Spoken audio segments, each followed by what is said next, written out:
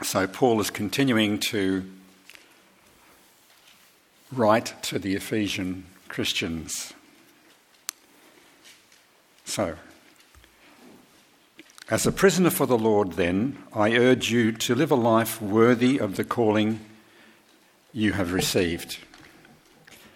Be completely humble and gentle. Be patient, bearing with one another in love. Make every effort to keep the unity of the Spirit through the bond of peace. There is one body and one Spirit, just as you were called to one hope when you were called. One Lord, one faith, one baptism, one God and Father of all, who is over all and through all and in all.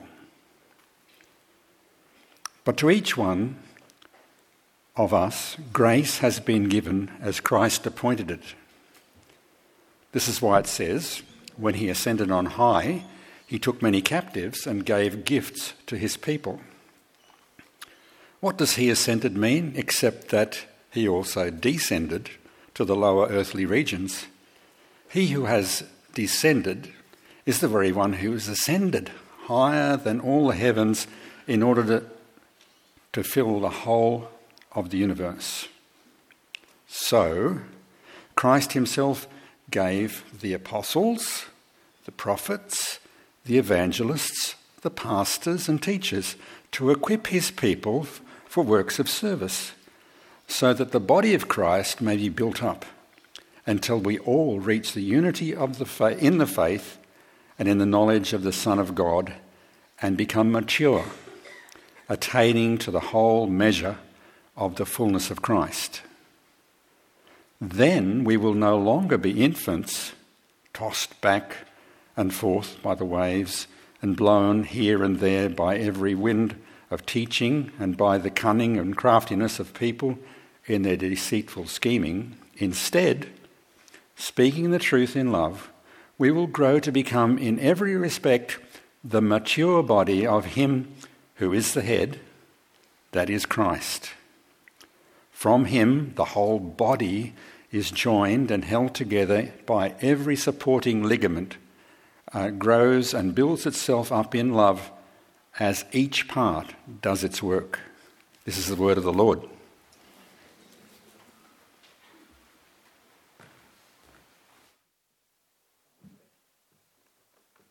Keep your Bibles open there. Am I on?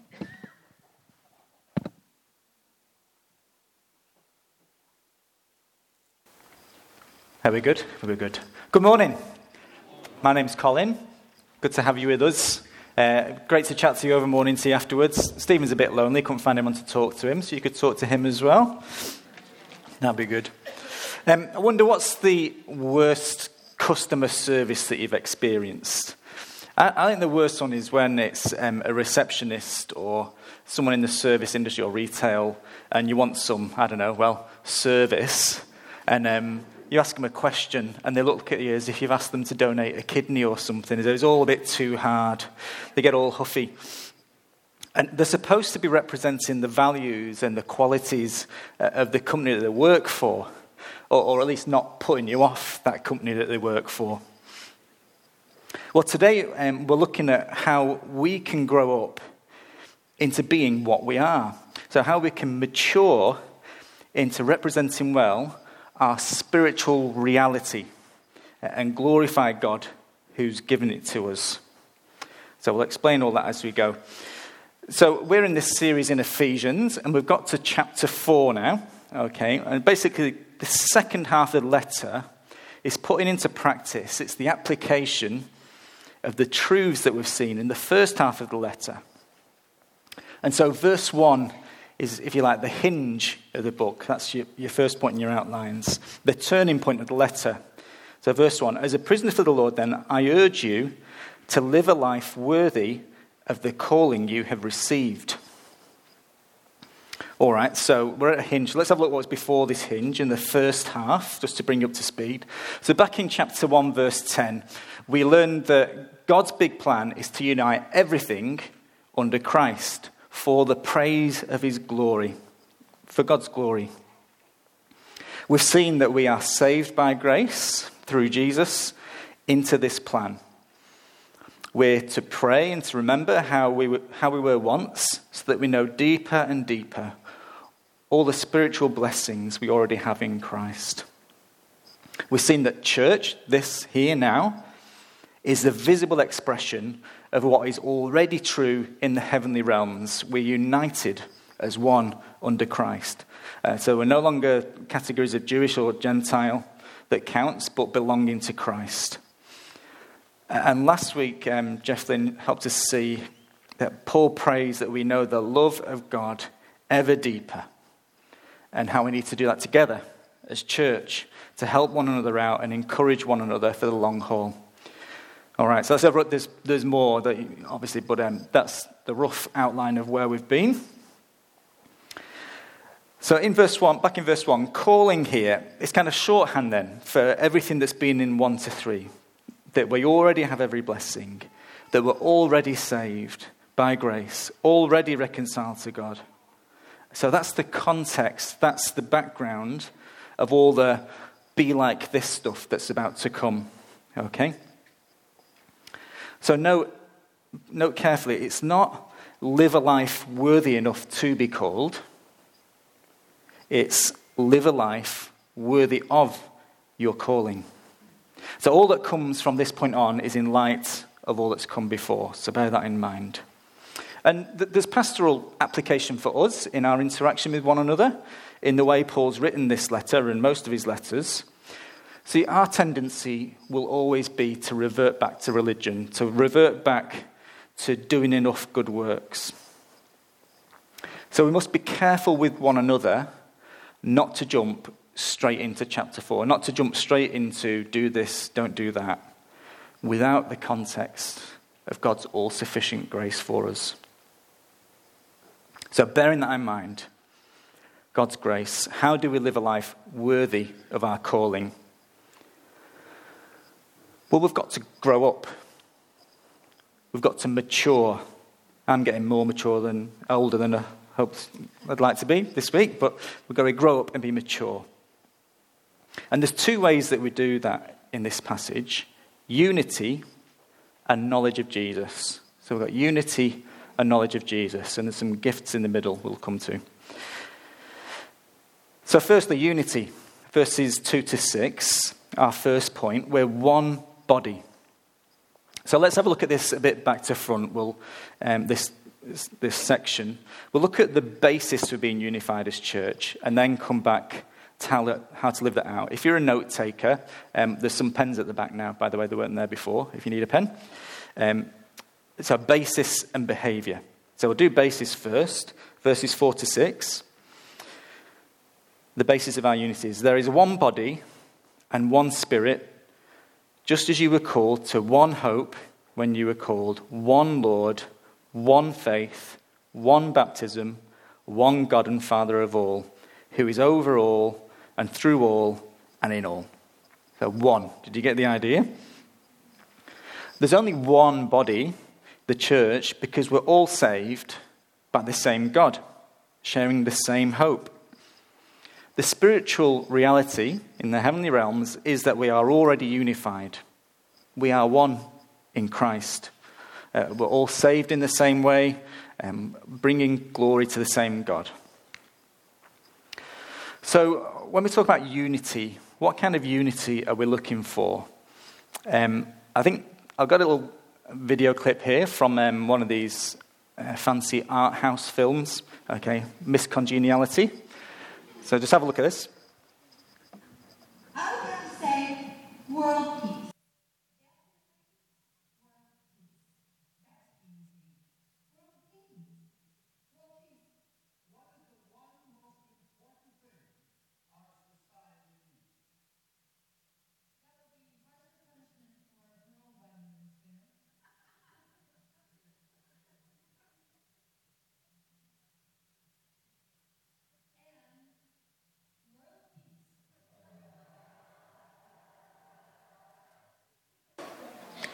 William Shatner's third best role. I'll tell you the other two. But where was I going with that? Yes. What kind of unity are we looking for? So that's people's often that idea, world peace. But what we can't do is just gloss over when we believe different things. So that was the approach of the Anglican high school I went to in the UK, the idea that all faiths are leading to God in different ways. And in many ways, we did enjoy unity. We were all equally horrible to each other, whatever our faith was. But seriously, it was a good environment. But fundamentally, at a spiritual level, we were not unified in belief. And I have to say, my experience of Christians who've bought into that idea, I've seen that the faith gets so watered down as to become hopeless. Now, world peace, of course, like the beauty pageant people say, is, of course, a noble cause. But when that cause gets higher up a church's agenda than the actual real basis for our real spiritual unity, then we end up trying to create a fake, superficial unity, instead of being part of the ultimate unity that God is bringing, everything unified under Christ. The reality of our unity is that one God, Spirit, Son, and Father, has called us to salvation, and it's in Him that we're united. Our unity is a spiritual reality, and so we unify around the truth that brings the spiritual reality about, that Jesus is God's only Son, and turning from sin and believing in Him is the only way we can be saved. So that's the basis for our unity. Now the behaviour. So Paul's telling us here, basically, you are unified, so be unified. He tells us how to behave in such a way that enhances our unity to look something like what is already spiritually true. So verses 2 and 3, be completely humble and gentle. Be patient, bearing with one another in love. Make every effort to keep the unity of the Spirit through the bond of peace.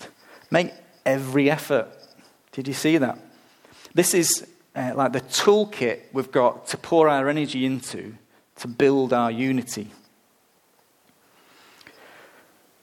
So let me just say, as I tell you all this, it's not because I think Trinity Bay has a big problem with unity, disunity. And considering our diversity of who's here, we do really well, I think. But given that picture we've got, that the unity we're seeking to portray is absolutely perfect, or one in Christ, there's always room for improvement.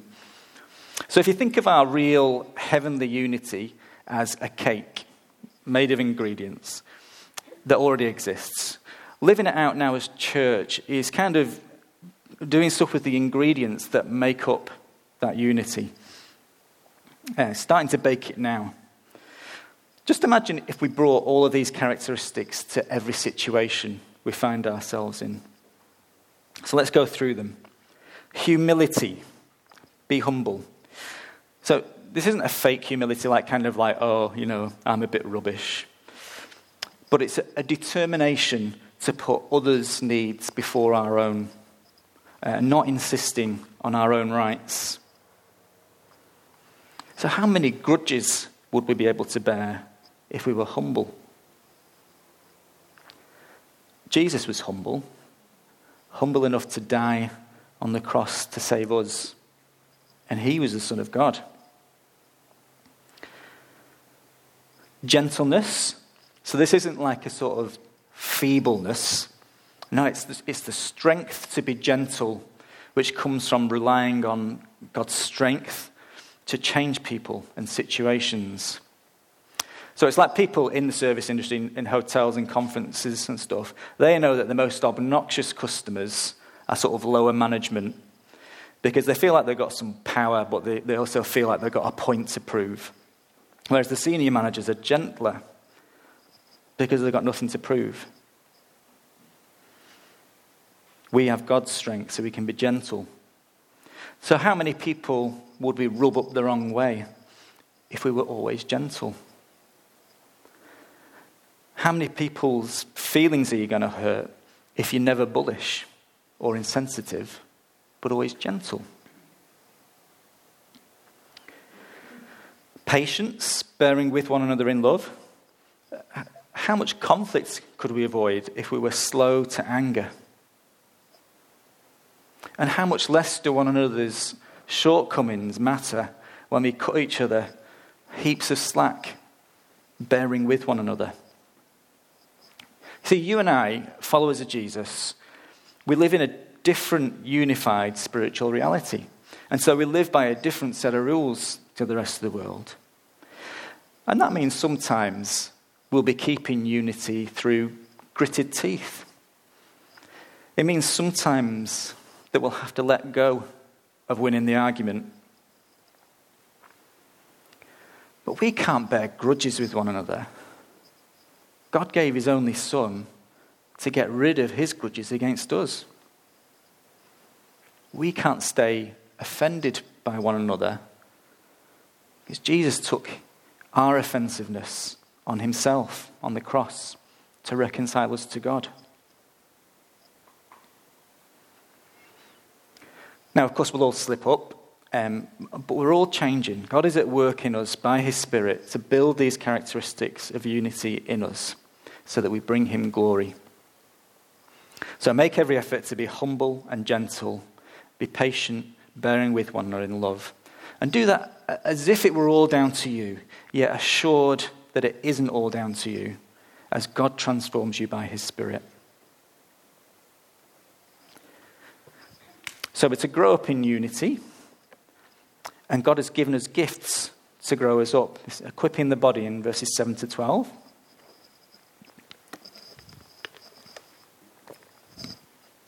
Our second point. So verse 7. But to each one of us, grace has been given as Christ apportioned it. And this grace is given to us in the form of gifts. Now, we haven't got time to go into verses 8 to 10. You can ask me about it afterwards. But to summarise, verse 8 is a quote from Psalm 68. And the picture is of God as a conquering king returning triumphantly, like in a victory parade, and giving out the booty from his victory to the people. So verses 9 and 10 refer to the fact that to win this victory and bring us these gifts, God the Son descended from the glories of heaven to the lowest point of death, bearing our sin on the cross. The ultimate humiliation, bringing the ultimate glory. The heart of God's plan to bring everything to unity under Christ. So if you want to know more, you can ask afterwards. But Paul singles out 4 gifts here, given to us by Christ. Verse 11. So Christ himself gave the apostles, the prophets, the evangelists, the pastors and teachers. So let's explain those. The apostles and prophets, we've already met them in chapter 2, verse 20, and chapter 3, verse 5. So they're the special group of foundational New Testament people to whom the gospel was revealed. And we have that available to us now in the Bible. All right, so that foundational gospel teaching. So the new centre that they're building, I don't know where it is, that way. The new centre they're squeezing in on Brighton Road, the big shopping centre there, because there's loads of room. They've dug out new foundations. Before they put the walls up, they dug out new foundations for the new walls. And that tells us that they weren't happy with the layout as it was. So they're not building on top of the existing foundations. They're doing something new. So if someone turns up in a church bringing disunity by claiming to have a new revelation about God, well, that immediately tells us something. It tells us that they aren't satisfied with the foundation laid down for us in our Bibles. So the apostles and prophets and evangelists. So this could be referring to people with a special gift for sharing the gospel, although we'll see that in no way diminishes everyone's responsibility to share it too. So the apostles and prophets are the foundation. The evangelists help take the foundation out to the ends of the earth. And pastors and teachers, so that's probably the one group who shepherd the church by teaching it. So that's why when we talk about pastoral care for one another, we're not just talking about meeting practical needs, although it is that, but it's primarily proactively pastoring one another in God's word. And the thing all four of these people gifts that Christ gives the church have in common is they are word gifts. So they're all associated with God's revelation in the Bible. So they're either special revealers, gifted spreaders, or regular teachers of God's word. So why did Christ give us these gifts? Well, surely he gave them us to build up the body of Christ, his church, right? Well, actually, look again carefully, because I've just missed a step. Verse 12. He gave us these people gifts, these word gifts, to equip his people for works of service, so that the body of Christ may be built up. So I don't know, maybe you thought that was all my job. But my job, according to this, is to equip you with God's word, because there is work to be done by all of us to build all of us up. Now, of course, it's right and proper to set aside people of suitable character and gifts to lead and train people up in leading, because people will always follow someone. But the overall picture of church is of a body where every member is actively playing our part to build the body up. What is definitely not the picture is of Christ's church being full of passive consumers. Now, again, let me say, I'm not telling you this because I think that's what Trinity Bay is like. I don't think we're passive consumers at all. The Thanksgiving document you've got in your hands is testimony to the works of service that go on here. So many of you give so much. Sharon and I have been so encouraged by how people have stepped up and rallied around us in the past few months. So well done. Thank you. On Thanksgiving Sunday, I just want to say to you all, thank you. Okay. Now, the search group looking for the new fella, the new senior centre pastor that's coming in. So, if you're new here, we're between pastors. I'm the acting senior pastor. We're looking for a new one so that I can go off church planting. They're 2 meetings in to find us a new senior centre pastor. And what questions should we all be asking ourselves just now? Well, it's not just, how can I help the new guy? Well, we should all be asking ourselves, how can I help the new guy to help me build up Christ's body at Trinity Bay?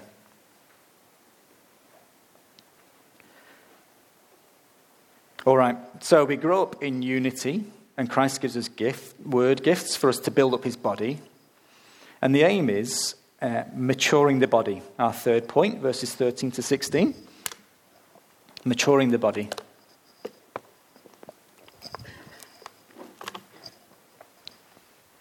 So again, let's skip to the end to see where we're trying to end up. Verses 15 and 16. The aim is to grow up to be the mature body of Christ, holding and growing each other together in Christ, in love, as each of us does our work. So the aim is to grow up so that we glorify God by being unified in Christ, knowing Christ, and becoming more and more like him, being good representatives of him. And to do that, we have to grow up. So verse 13, become mature. Verse 14, we're no longer infants.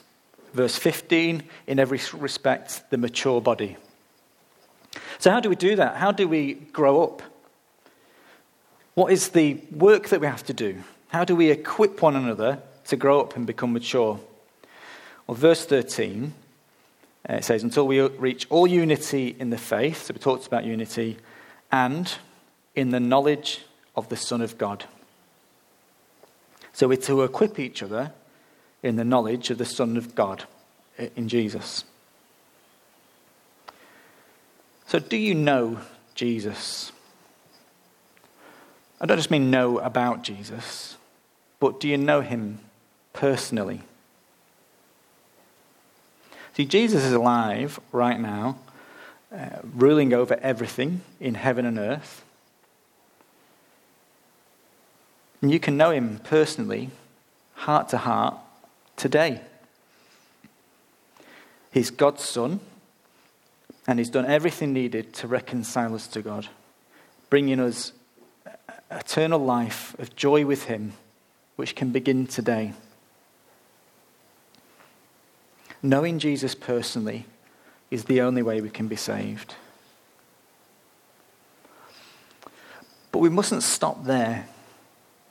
We need to know personally Jesus who is alive today.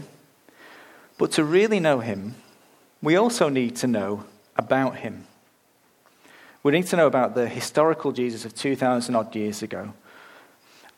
We can't know Jesus properly without the foundation of the apostles and prophets in the New Testament. So just to prove the point, when Christianity first began, so it's recorded for us back in the book of Acts, and thousands were converted. And what was the priority? We've got a verse up there, Alio. Thank you. So this is from Acts chapter 2. Peter's been preaching, and those who accepted his message were baptized, and about 3,000 were added to their number that day. They devoted themselves to the apostles' teaching and to fellowship, to the breaking of bread, that's sharing communion together, and to prayer. So the first two cabs off the rank are baptism, they got baptized, and devotion to the apostles' teaching. So I can tell you Peter supports Port Power, and I can tell you Aaron supports Crows. Okay? And I can see they've got some personal investment in those teams in terms of effort spent. But I guess what makes someone a true follower, not just a regular fan? Well, they know all about the teams. They know the stats. What is it? Disposals or marks or something? Means nothing to me. But whatever. But knowing that stuff means it's really their true team that they're following, not just some idea of what their team is. And knowing that stuff grows them as a devotee. Okay? How are you going to devote yourselves to the apostles' teaching and to fellowship? Now, I know I bang on about growth groups all the time, but one of the main reasons this is why we have growth groups, to grow in our knowledge of God through his word and work out practically together in fellowship and prayer how to live that out. So there's growth groups. And how are your quiet times going? Are you being fed daily from God's word? It's getting cold, isn't it? It's getting harder and harder to get out of bed, in my experience. What I do is I subscribe to an email from EV Church. I can show you later. So every weekday they send an email, and it's got a short passage and some questions on it and a suggested prayer.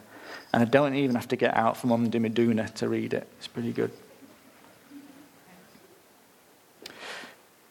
So there's groups, there's quiet times, and you're here, so I'm quite literally preaching to the converted. But are you being careful to plan to get to church regularly? To be in God's word in fellowship with one another. It's not rocket science, is it? Individual quiet times, growth groups, church. So there are three main ways to build one another up in the knowledge of God's Son, Jesus, to help us grow up. So what will this maturity, this being grown up, what does it look like on the ground? Well, there's an interesting contrast in verses 14 and 15. So verse 14 describes someone who is passive, who things happen to, tossed back and forth by false teaching. Just an aside about false teaching, we really need to be on our guard, and this is part of why we need to get together in fellowship. False teaching, you kind of imagine it'd just sound bonkers, wouldn't you? But according to this, false teaching could seem completely reasonable and logical, seem to make perfect sense because it comes from cunning and craftiness, but is in reality deceitful scheming. So, of course, the defense against false teaching is knowing your Bible, devoting yourself to the apostles' teaching, calling one another out in loving fellowship when we get something wrong. So that's false teaching. But the contrast again. So verse 14, passive, contrasted verse 15 with actively leading others into truth. So you might have expected the contrast to be not being blown around but standing firm or something. But actually it's more proactive than that. It's leading others into truth. Verse 15, instead, speaking the truth in love. So the truth here is the gospel, not telling fibs. That's later on in the chapter. But you might say to me, well, I'm no teacher. I can't stand up in front of people and teach. And that may well be true. But you can speak. You can love. You can say, in ordinary conversation, the truth that you do know in your own words. In love. It's not divisive to speak the truth in love. We need warnings. Because if we don't warn each other, others may lead us into error. Now, of course, we should be tolerant and loving of people, but not of error. So this doesn't mean we don't let nobody can come here unless they've got, I believe, exactly the right list of things. They signed up to everything. We have to draw people into our fellowship, wherever they're up to, and love them, but not to draw in any false teaching or error. So that's the contrast. Okay, so what will this being grown up and mature look like? It'll mean our security and our identity are increasingly found in Christ.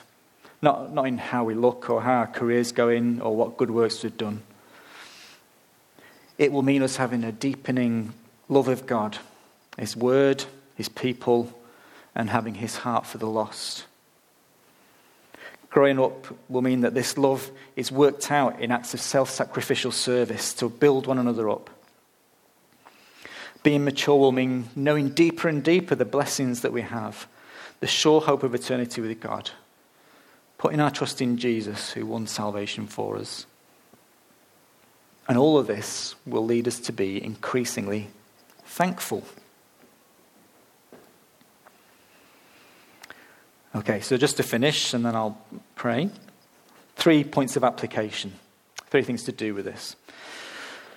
Firstly, don't start with chapter 4.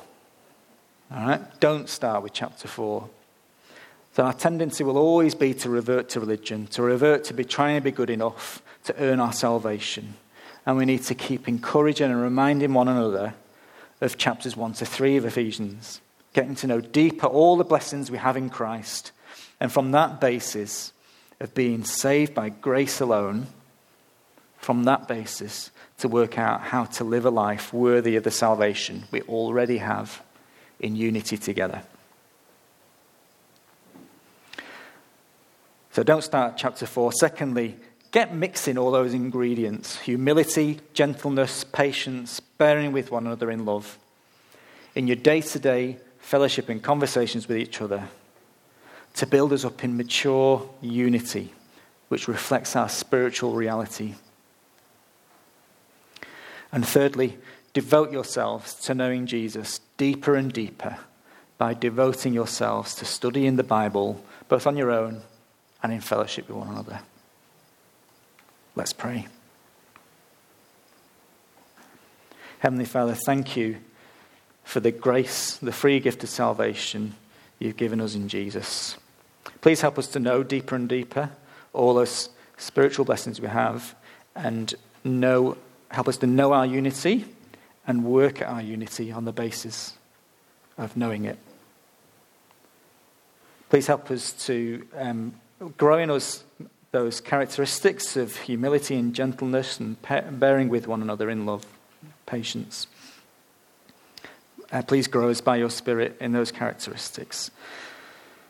And please help us to devote ourselves to knowing Jesus through your word, both on our own and together.